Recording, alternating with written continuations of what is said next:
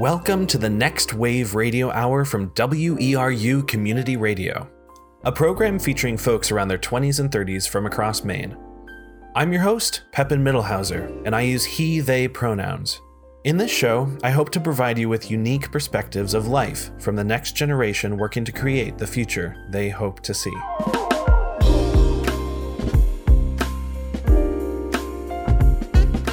For this episode, I'm devoting it completely to an amazing conversation I had last week with a naturalist, artist, and bookstore manager currently living on MDI. Okay. My name is Jordan Chalfont. I use the pronouns she, her. And right now, my primary occupations are managing a nature and science bookstore in Seal Harbor on Mount Desert Island called The Naturalist Notebook, and working on a photographic field guide to the seaweeds of Maine. That's my side passion project. I was born and raised in inner city Cleveland, Ohio, which is a very different world from here, let me tell you. And I spent a lot of time at the library when I was a kid and a lot of time in the Cleveland Metro Parks, which is actually a fairly halfway decent park system just outside of Cleveland. And those were kind of my two rocks, my grounding points growing up. I was homeschooled because the public school systems in Cleveland were really not functional during the time I was growing up in the 90s. And I was homeschooled K through 12, but when I was 15, I started going to a community college in Cleveland, which was a very abrupt transition in my sheltered life to going to school with an amazingly diverse array of people. I, in some ways, think that community college was my most rigorous and informative college experience in some ways because the people who I was there with really wanted to be there. You know, they were single moms with 2 kids who wanted a better job to support their families. And so they were going through a nursing program or, a whole, different array of backgrounds that really enriched my life and changed my perspectives and made me grateful for what I have. And I graduated with an associate's degree at the same time that I graduated from high school. And because of that little bit of exposure to green spaces that I had growing up, and then the overall lack of those in the city of concrete and pavement and rivers on fire and dying lakes and a whole array of examples of how humans can mess up the world.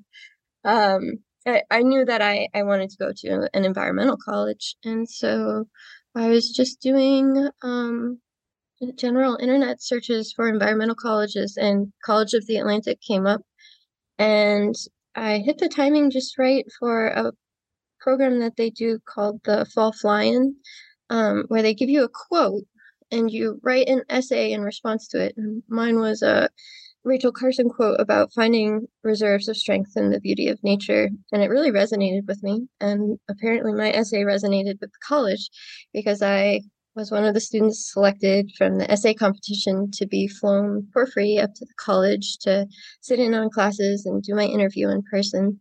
And when I visited College of the Atlantic, it was the first time I'd been on an island, the first time I'd been in a national park, the first time I'd seen the ocean, the first time I'd been in a small community, and I was floored. I was instantly obsessed and wanted nothing more in the world than to get to spend more time there.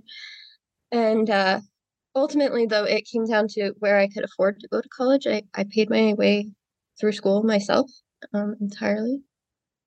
So I applied to like 6 other colleges, like Cleveland State and Ohio State, and safety schools basically. And even though College of the Atlantic had the highest tuition of any college I applied to, they gave me the best financial aid package. So I was able to come up to Maine and live the dream life, and very, very grateful for that.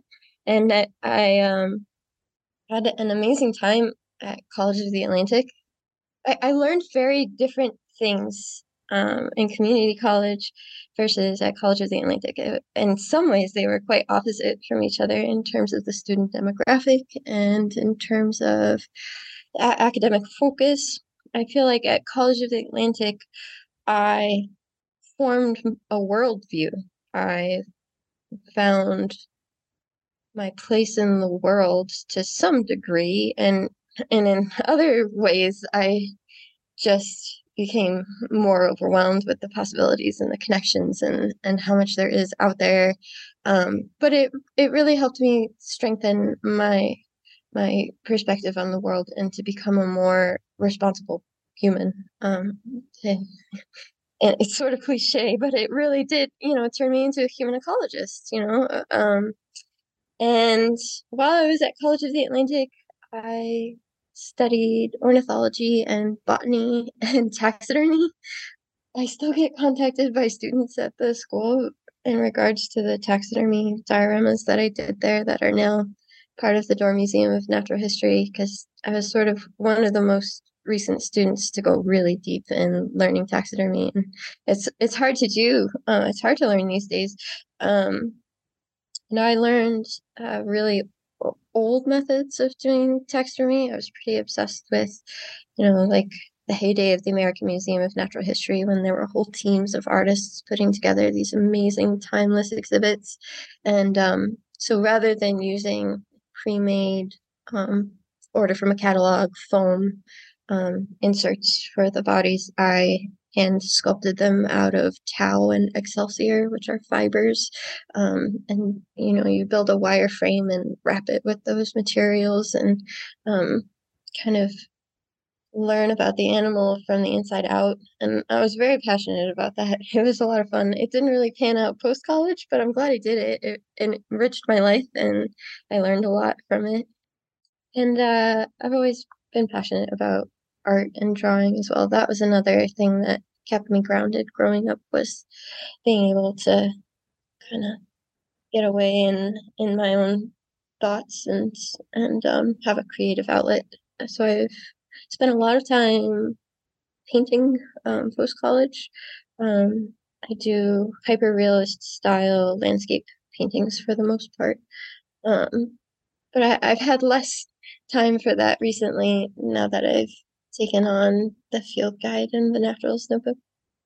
And then post college, I did a whole bunch of different things. I really um haven't stuck with any one thing for a terribly long time, simply because I needed some time to figure out exactly what I wanted to do with myself.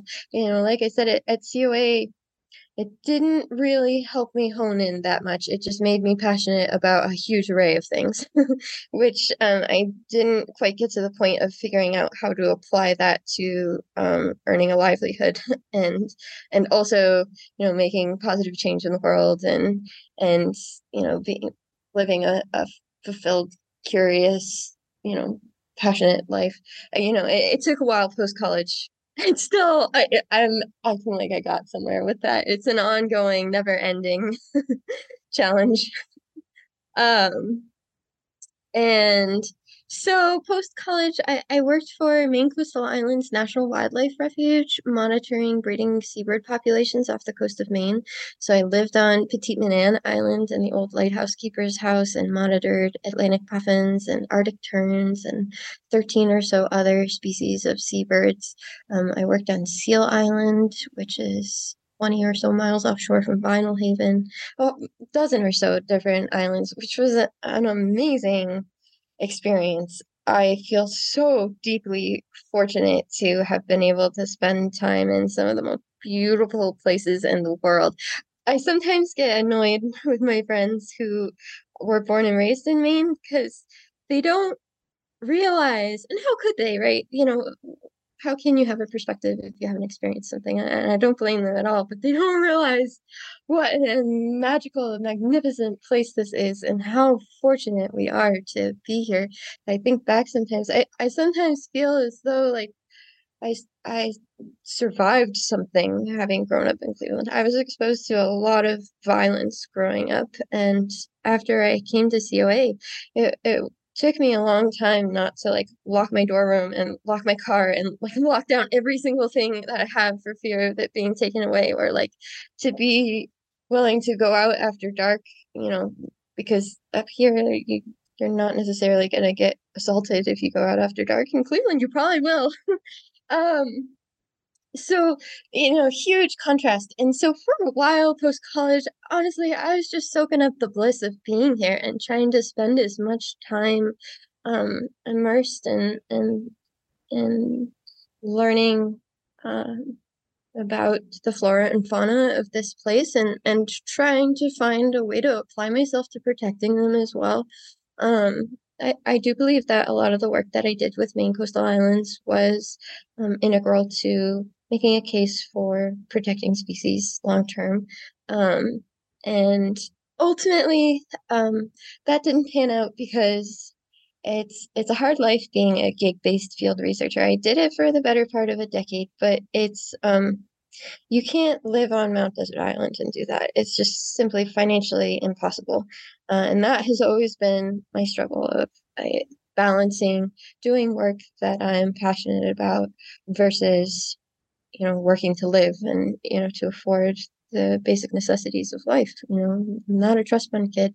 And, it's a common theme on your podcasts, especially, I think, but housing is out of control, guys. I mean, I'm extremely fortunate right now. My partner is extremely skilled, and so he just bought a couple of acres of undeveloped forest on Mount Desert Island, just outside of Bar Harbor, and he cleared a part of it and put in his own foundation and built a timber frame house and did all of his own plumbing and wiring and the whole nine yards, and therefore saved hundreds of thousands of dollars by doing it that way. And so by teaming up with him, I've been able to make it work living here, but definitely have had to sacrifice a lot of doing things that I'm passionate about for the sake of doing what I have to in order to live here and to be part of this community. Post college, I really didn't want to go anywhere, but I also didn't want to be one of those graduates that just hangs out in their college town, and meanders about aimlessly. I really did want, to make a positive change. And so I promised myself that, when I felt like I wasn't learning new things and giving back to the community and growing as a person, I would move on to the next thing. Find out, whatever was next. And, I graduated in 2012. So it's been almost 13 years since I graduated. No, wait, not 13 years.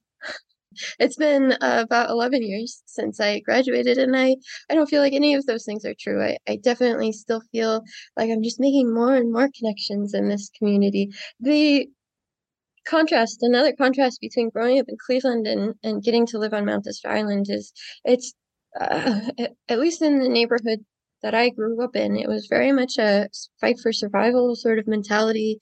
There's a lot of anonymity. It wasn't like you said hi to your neighbors. You just put your head down and did what you had to do. And it kind of freaked me out when I first moved to Mount Desert Island that everybody knows everybody and knows everything about everybody's business, and it's like really tight knit up here. And so at first I found that overwhelming, and now I just relish it. I love knowing, going to Henford and like knowing every single person who's there, and like catching up in the produce aisle. Like I'm deeply grateful for the community that we have here. And I think that's one of my biggest values is having a community where people take care of each other. I've learned, family is important, but you can also choose people who are not blood relatives to be your family. And it's all about, time and energy investment in other people. And I think I spent a lot of time in my early 20s dwelling on what I didn't have. And now one of the contrasts I think is that I am realizing that you can seek out, the things that you need to have a fulfilled life. And as long as you make a concerted effort to obtain those things, whether they're community or a job that is fulfilling, as long as you're focused and keep working towards it, it's not like anything is possible. Everyone has limitations and different levels of privilege, but I think just staying focused on those goals and then nurturing what you do have and making the most of it has been something that I've been honing in on over the years.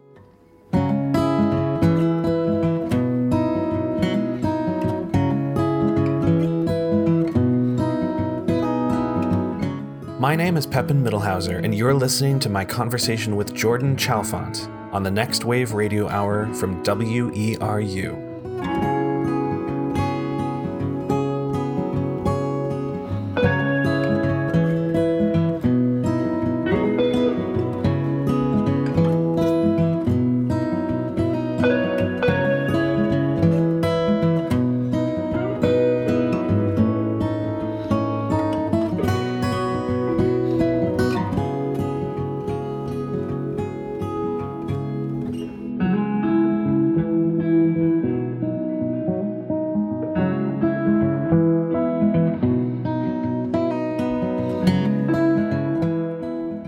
When I stopped working for Maine Coastal Islands, I was still doing a bit of work for Maine Natural History Observatory, which is a really cool organization run by someone with the same last name as you, Pepin. Imagine that. And it's a nonprofit that does really important work in the state of Maine. It's biological monitoring, so doing long-term studies to track changes over time and to document species and basically to collect the baseline data that's necessary in order to do any further lobbying for protection of lands or to make a scientific case for climate change and for policy changes around that. So it's foundational work and it's field work, which I adore. I didn't go on to get a master's after I got my undergrad because everyone I knew with a master's, number one, was miserable getting in the whole higher education realm. And when I finished at COA, I was just coming out of like 8 years of college because I went straight from community college to COA, and I just couldn't do it anymore. I was so done with academia, and so I didn't get a master's degree because everybody with a master's degree was wicked stressed out, and then ended up with a desk job, which I've never wanted. And so I kept doing field work with Maine Natural History and supplemented that with doing estate gardening around Mount Desert Island, which I really enjoyed. And then that kind of transitioned into guiding in Acadia National Park. I worked for a tour company that actually, touch on some hot topics here. The tour company that I worked for catered to the cruise ships that come into Bar Harbor. So I drove a 14-passenger luxury coach and filled it up with cruise ship passengers and wore my little microphone headset and drove the Park Loop Road in Acadia National Park and did one right after the other 2.5-hour tours where I narrated and drove. And that was some of the most stressful work I've ever done. I don't know if anybody listening has been to Acadia National Park in August, but it's a little bit of a zoo. And driving and talking and taking care of the needs of 14 geriatrics is a bit exhausting, but it was and soul sucking. And honestly, it was a lifestyle that allowed me the flexibility to take winters off and to paint. So that part made it worthwhile. And also, anytime I felt overwhelmed and like wanted to quit, I did the guiding for 3 years. I would remind myself that most of the passengers that I encountered were the sort of people that maybe, with the exception of this cruise, don't really get out and see much of the world and maybe are getting their news from some biased places. and maybe aren't exposed to the messages about conservation and climate change that are so important to me. And so I use, my little coach tours as a soapbox to tell people about whatever I felt was important. I did not stick to script. Whatever the actual issues socially and economically and in terms of natural resources that were going on is what I talked about. And I think people appreciated that authenticity. And I did the math, and I think over the course of those 3 years, I spent 2.5 hours talking to well over 1,000 people. Um, but ultimately, that lifestyle didn't end up being sustainable for me as either. I would get really sick um, from these tours, like physically ill from the stress of driving the Park Loop Road all day, every day, all summer long, and with all of the human interaction. I'm deeply introverted and a little bit um, still working on catching up socially. And so it, yeah, I mean, there were great things about being homeschooled, but I didn't interact with a whole lot of people for the first 15 years of my life. And part of it, I also think I'm just like genetically introverted, and it's a whole range of factors, but ultimately, spending most of every single day in some form of public speaking was too much. And that job ended up getting ended for me because the pandemic happened and there were no cruise ships and there were no tourists to give tours to. So in 2020 is when I switched from doing tour guiding and I went back to estate gardening. And during the time that I had been estate gardening, working for Maine Coastal Islands, and doing the biological monitoring with Maine Natural History and the guiding, I was also working here and there for the Naturalist Notebook, which is a nature and science exploratorium in Seal Harbor. It's a 3-floored building with themed rooms like biodiversity hotspots and the Maine forest and the ocean and outer space and your brain and the moon.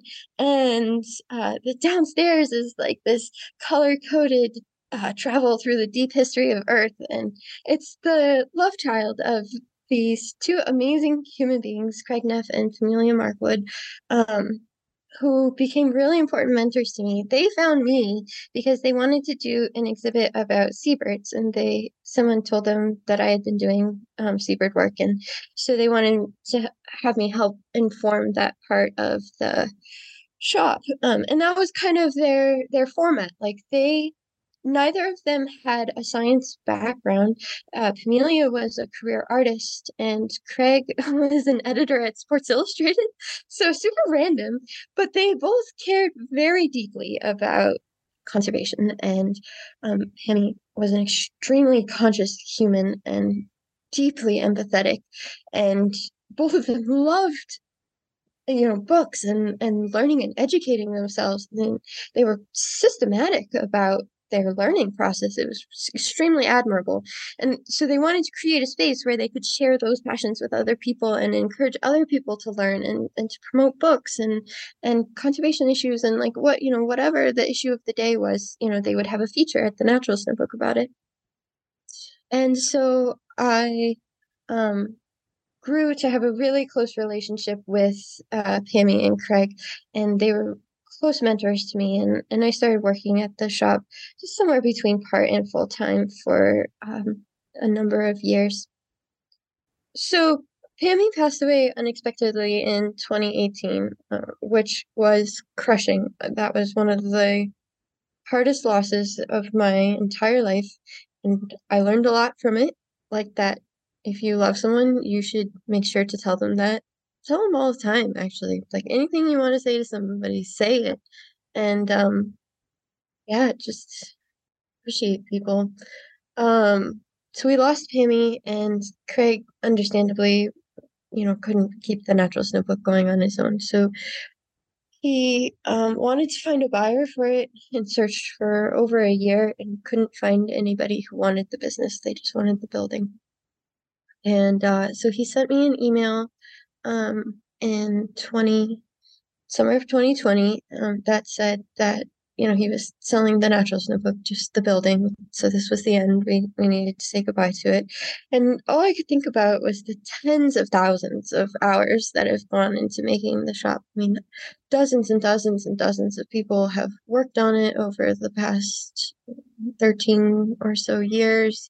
It was, Pammy's three-dimensional installation of her life, and there's so much of her infused in that space. I was really upset. And so I went to work bawling. And I'm like piddling around in this estate garden, just like crying as I go.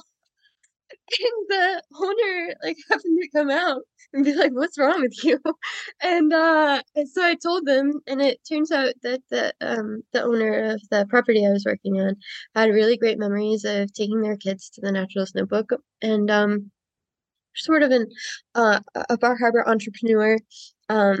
Michael Boland, he owns like Havana Restaurant and Chocolate Latte, a whole slew of places. And he was like, "Well, I'll buy it if you manage it," like on the spot. And I didn't say yes right away.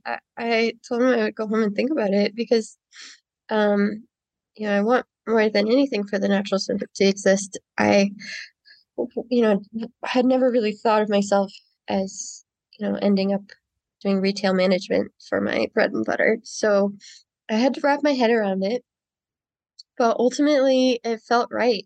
I've done this whole disjointed, past decade or so of working, at dozens of field jobs and this gardening and the tour guiding and, doing art and all of these things. And it, kind of makes sense in the context of the Naturalist Notebook. Like, if someone asks me for a field guide recommendation, I can really tell them, which field guides work because I use them like for my profession all the time. And if somebody comes in with a gardening question, I can be like, "Well, let me tell you about carrots love tomatoes," or like whatever book I'm on at the time.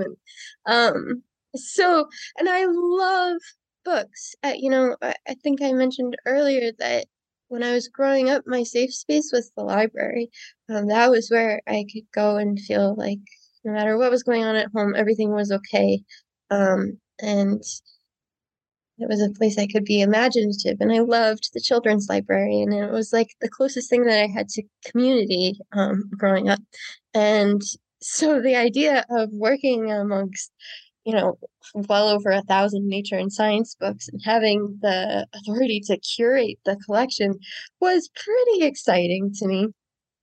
And it runs in my blood. My mom actually, after she finished the child rearing phase of her life, she went back to school and got a master's degree in library science, and now she's a librarian, and I work as a bookstore manager. So there's just something about us. We're book people. So I ended up taking on the Naturalist Notebook management position, which was a huge learning curve. I mean, managing a retail business entails a lot of skills that I had not developed and I'm still working on developing.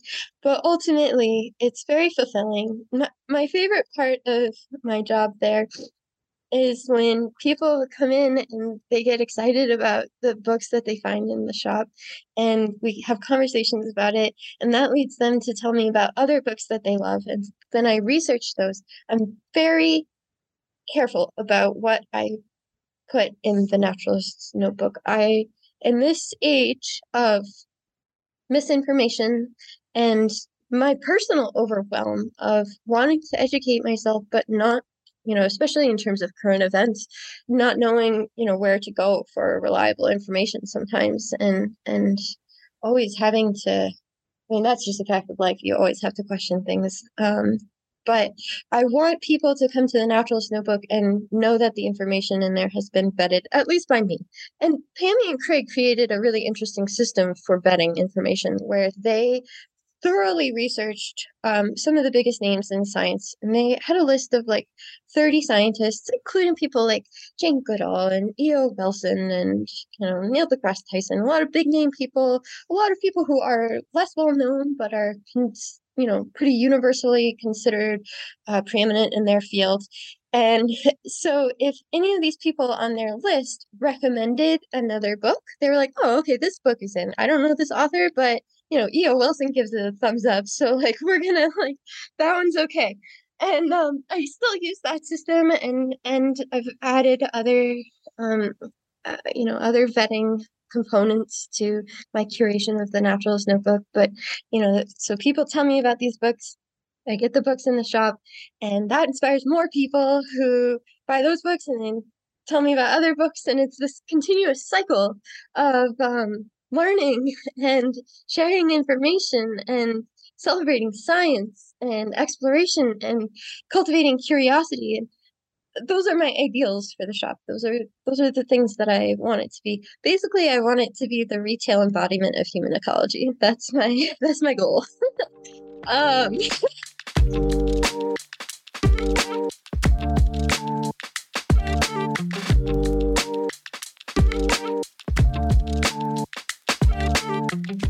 You're listening to my conversation with Jordan Chalfant on the Next Wave Radio Hour from WERU.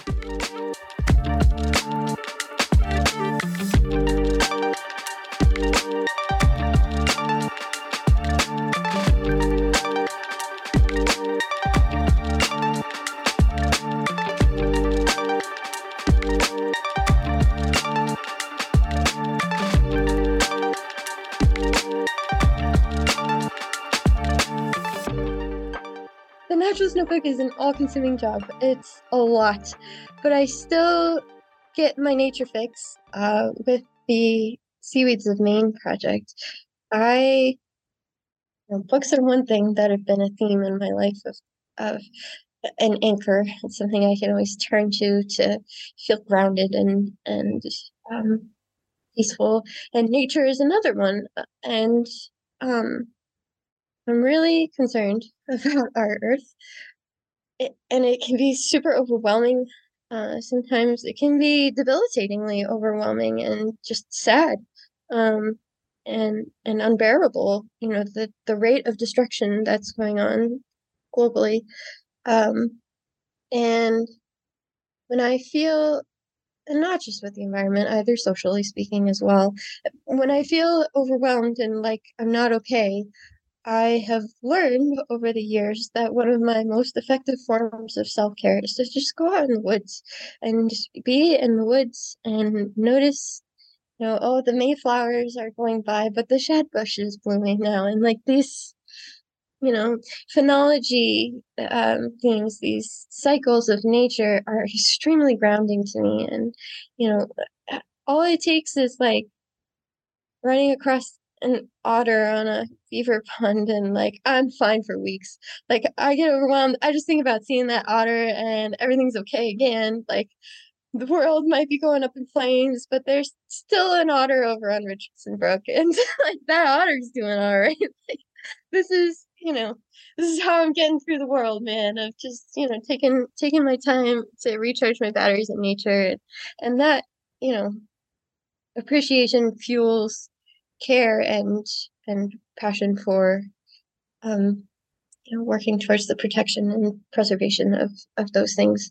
So I have been cultivated as a naturalist by some really amazing scientists, naturalists, political activists, but people who are very observant of the natural world have taken me under their wings and enriched my life in a really meaningful way. And there's a handful of people, including all of the authors of Plants of Acadia National Park Field Guide, who I feel deeply indebted to for the for how they've enriched my life. And I have always had this feeling that I want to give back. So I got interested in seaweed as a student at College of the Atlantic. I took a winter coastal ecology class, and part of that class was creating a collection of seaweeds, pressed seaweeds, and learning the basics of seaweed identification. The class was TA'd by a woman named Kip Quimby, who has been working in the marine world on the coast of Maine her entire life. And she taught me a ton about seaweeds. And it kind of turned into an obsession, partially because of how awesome the science and art overlap is in seaweed. I really thrive in that science and art overlap realm, and seaweed pressed seaweed is gorgeous. It's so beautiful, and I love nothing more than walking a beach or a rocky coastline and picking out seaweed and bringing it home and arranging it and pressing it and making art. It's a pretty harmless way of enjoying yourself. Like, over time, my focus as an artist has shifted less because my interests have shifted and more because my sense of responsibility has developed. Like, oil paints are really toxic. And I used to really enjoy like making resin jewelry, where I would like dry flowers and like make it into jewelry, and then I'm like, oh, I'm literally like coating natural things in plastic. Maybe this is not actually okay. So if I'm going to do something to enjoy myself, I would like to do it as consciously and respectfully as possible. Um, so seaweed seemed like a really great way to do that. So, as I was exploring seaweed, I became really frustrated with the lack of identification resources.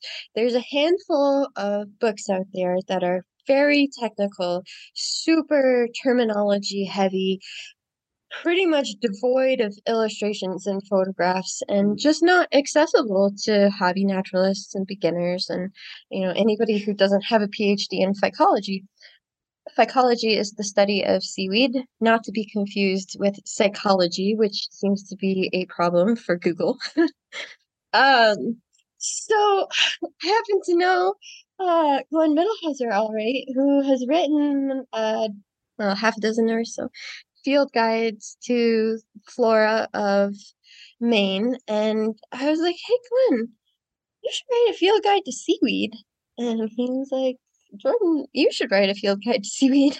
And I was like, well, what if we write a field guide to seaweed? And he agreed, which is great for me.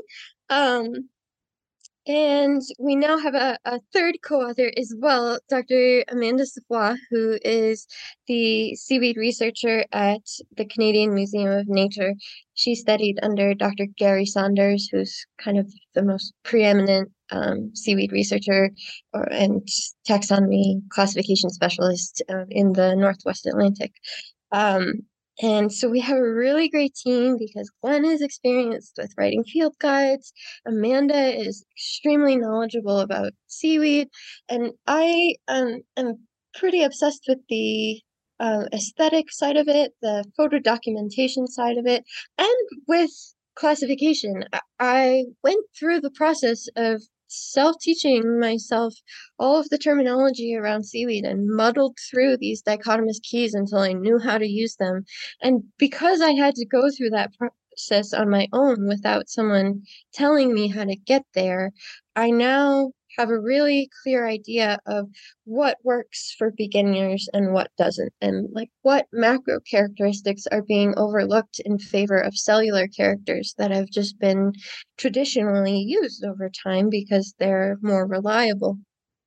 And so we are working on this field guide, and because there's not a whole ton of research out there, there's maybe, I would say, like a half a dozen really stellar phycologists, seaweed researchers that have sampled pretty extensively on the coast of Maine over the past 250 years. So there have been some inventories, but there's a lot of unknowns. There's a lot of, coastline here that hasn't been explored by people who are looking at seaweed.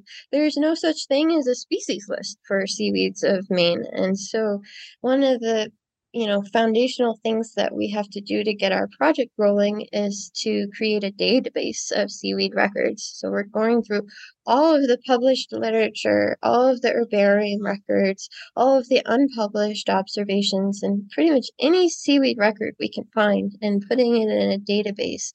And from that, we'll be able to generate information on distribution and commonality, and to have a more complete species list. And right now it's looking like there are well over 300 species of seaweed in Maine, which I think most people, if you ask them, they would say, oh, well, maybe like 10. So it's a big project, and more involved than I think I realized when I signed on to it rather naively.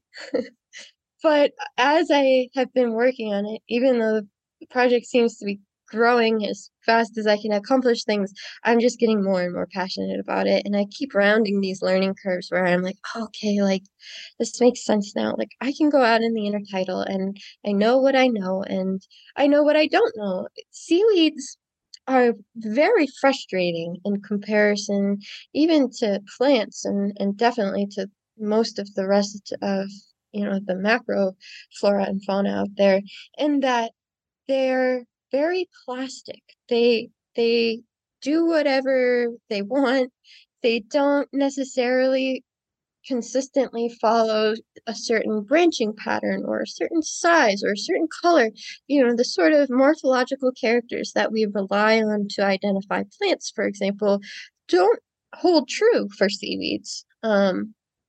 So it can be, and traditionally scientists have used things like size and shape of the cell, number of plastids, these very microscopic and technical characters that are more reliable but less accessible to people. If you don't have a $2,000 microscope, good luck identifying seaweed. And I don't believe that it has to be that way. I think that there are macro characters that in combination can be used to pretty reliably get to identifications. And I'm really excited to provide tons of illustrations, primarily photographs, for people to use, because that whole saying of, a photo is worth 1,000 words is definitely true, at least in my experience when it comes to identification. Um, so that project is extremely fulfilling to me because I feel like when it's finished, I'll have my little contribution to the natural world, to the people who have nurtured and enriched my life by providing such resources to me. I now, have my little specialty where, over time I'm gonna be able to create something that will hopefully enrich other people's lives and encourage them to look more closely at seaweed and to care more about seaweed. I think that seaweed has the same potential that plants do to be bioindicators. Like in my own observation, I can tell if there are nitrogen influenced waters or waters where there's a lot of boat traffic based on what the species assemblage is there of the marine macroalgae or the seaweed.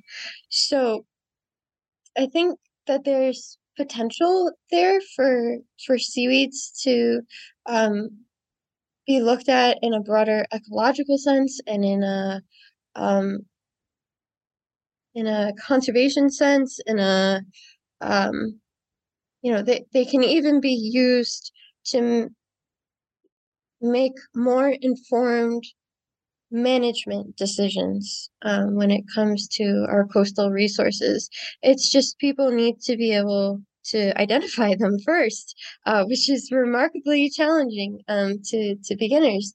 So hopefully this field guide, by remaining semi-technical, by relying as much as humanly possible on macro characters, and by providing lots of illustrations, will open doors to allow a greater diversity of people of varying backgrounds and skill sets to access the world of seaweed, and I'm excited to see what comes of it. And in the meantime, it's also extremely indulgent. It appeals so much to my classification prone neurotic brain, and it gets me out in the intertidal zone in beautiful, beautiful places. I feel so enriched after getting to spend time with seaweed.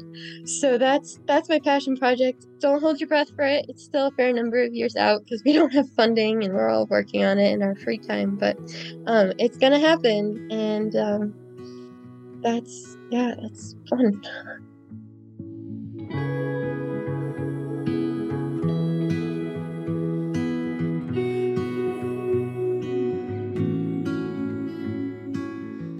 This is the NextWave Radio Hour from WERU.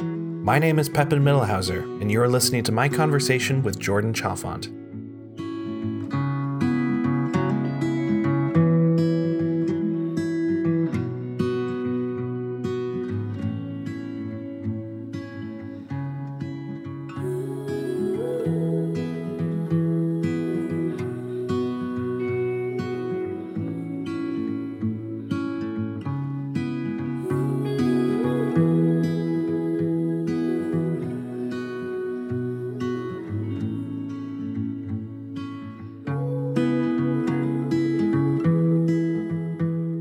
I was going to ask kind of a general question about kind of generally like what's next in a way, do you know like where your future is taking you? But I feel like you also kind of explained like a pretty well that it kind of doesn't matter. Like you know where you're at right now, and you know that things are ever changing and shifting, and you'll be moving on to other stuff at some point probably, but who knows what that is. And it sounds like you're pretty like at peace with that, and understand that to at Glad least it sounds that way. It does sound that way. I'm working on that. That's definitely an ideal I hold of being present and not spending all your time worrying about, whether what you're doing is perfect and what you're going to do next. And I've spent my fair share of time, obsessing on those things, especially in my earlier 20s. And it's not that I'm at peace with where I am right now necessarily, but I'm working on it. I'm a little bit obsessed with Eleanor Roosevelt. I don't know how I got to be 33 years old without and have two college degrees without knowing a great depth of information about her life. But everybody should know everything about Eleanor Roosevelt because she was an incredible human. My partner and I watched this like 20-odd-hour PBS documentary about the Roosevelt family, and it was extremely informative, but a little bit dry.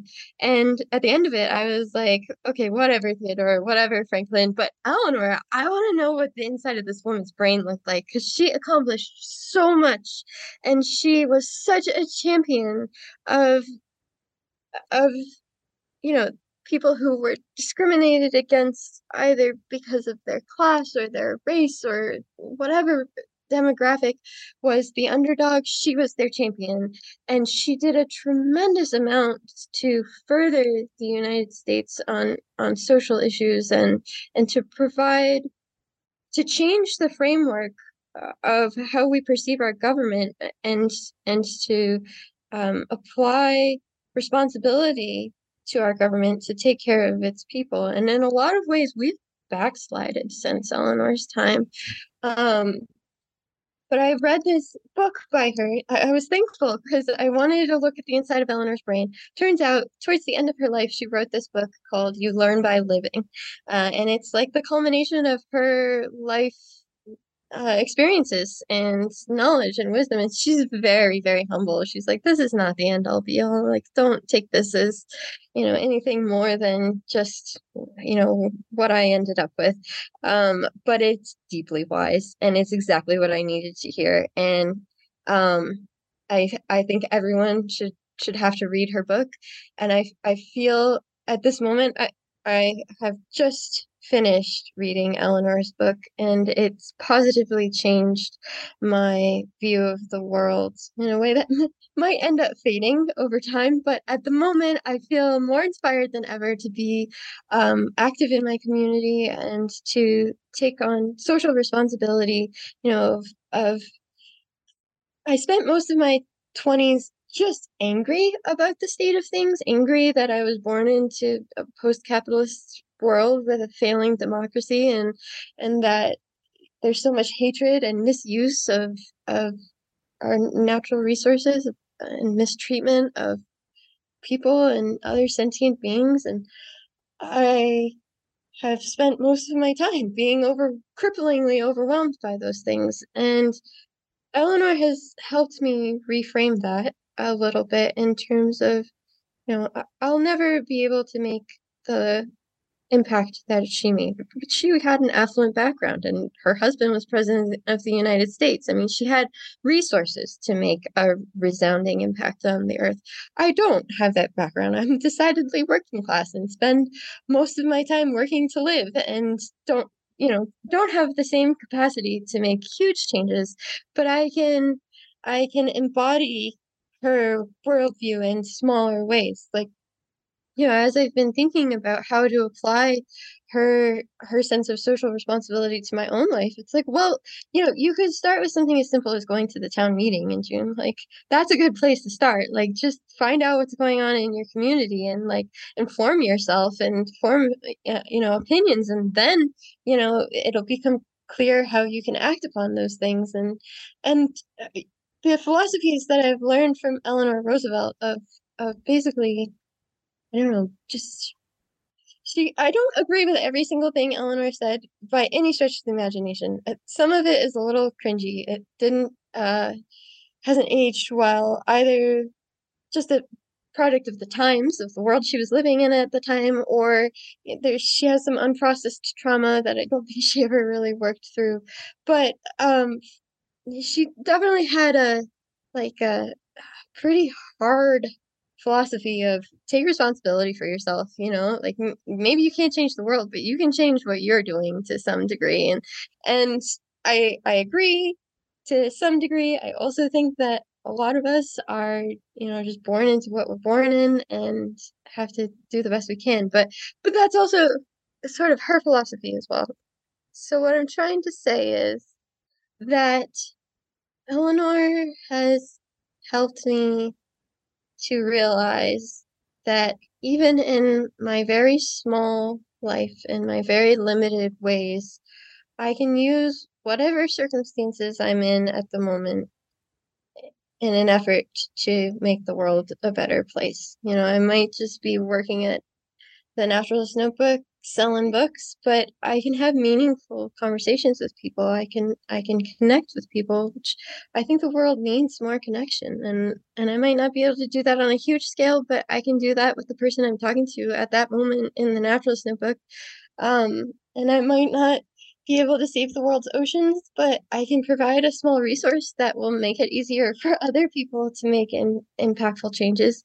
So I am focused on learning how to be at peace in in my circumstances, and it's an ongoing process, and I have definitely some really dark times around it, but at the moment, maybe because the shadbush is flowering and the apple trees are flowering and the tulips are up, I feel pretty hopeful and pretty content and pretty full of gratitude for this life that I get to live here.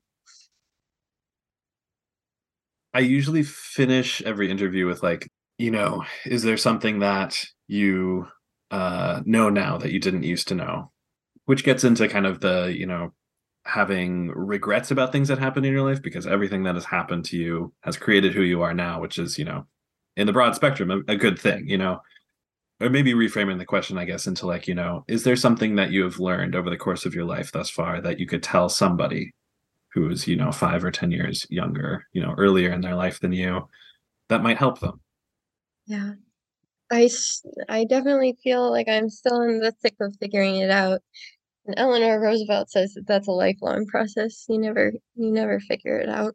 But and not to get off on a like huge other tangent that doesn't fit with any of the theme that we've been talking about, but I definitely went through a phase of my life where, because I was unhappy, I relied heavily on substances. Um, and substances with pretty seriously negative side effects. And I've spent a lot of time and energy digging myself out of that pit and learning to replace habits and coping mechanisms that are harmful to me with ones that don't do harm. Because when you're harming yourself, you're harming the world too. That's something that it took a long time to sink in. I've always cared about other people and the natural world, and I haven't applied that same care to myself until relatively recently, actually. But I think that that's foundational to making a positive change in the world. You have to start with yourself. And part of that is figuring out how to be a grown-up and to like take care of yourself. That's I personally wasn't really taught how to do that. I've had to do a lot of figuring it out and a lot of replacing harmful habits and coping mechanisms with ones that aren't harmful. Like, let's just go on a walk and be in nature for a little while, or go look at seaweed in a tide pool, or drink a cup of tea, or read a book. Those are all things that you can do to fortify yourself and to refill your cup and to bring hope back into your life that aren't harming you or anybody else.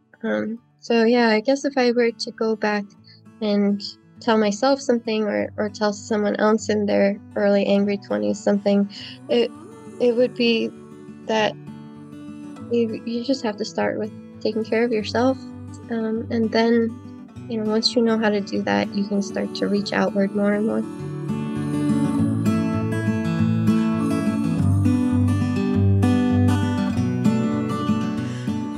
That was Jordan Chalfant, a naturalist, artist, and manager of the Naturalist's Notebook in Seal Harbor. For more information, you can visit thenaturalistsnotebook.com. Also, I would like to mention that, as Jordan implied, Glenn Mittelhauser, the executive director of Maine Natural History Observatory and Jordan's collaborator on the Seaweeds of Maine project, is in fact my father. You can find more information about Maine Natural History Observatory and the Seaweed Project at mainenaturalhistory.org.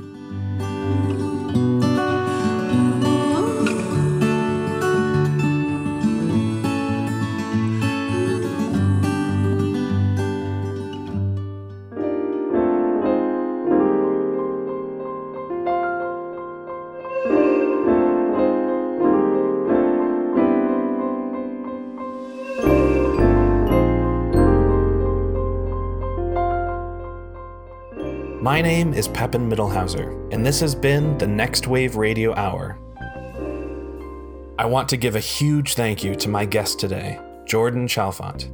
Thank you also to the Maine Community Foundation for supporting this program. Our theme music is by Zeke Sakaridis. You can find the archive of this and other episodes at weru.org and wherever you get your podcasts.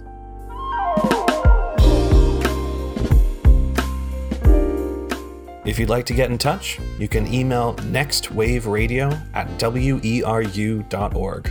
I'd love to hear from you. NextWave Radio Hour airs on the fourth Thursday of every month at 4 p.m. Until next time, stay safe out there.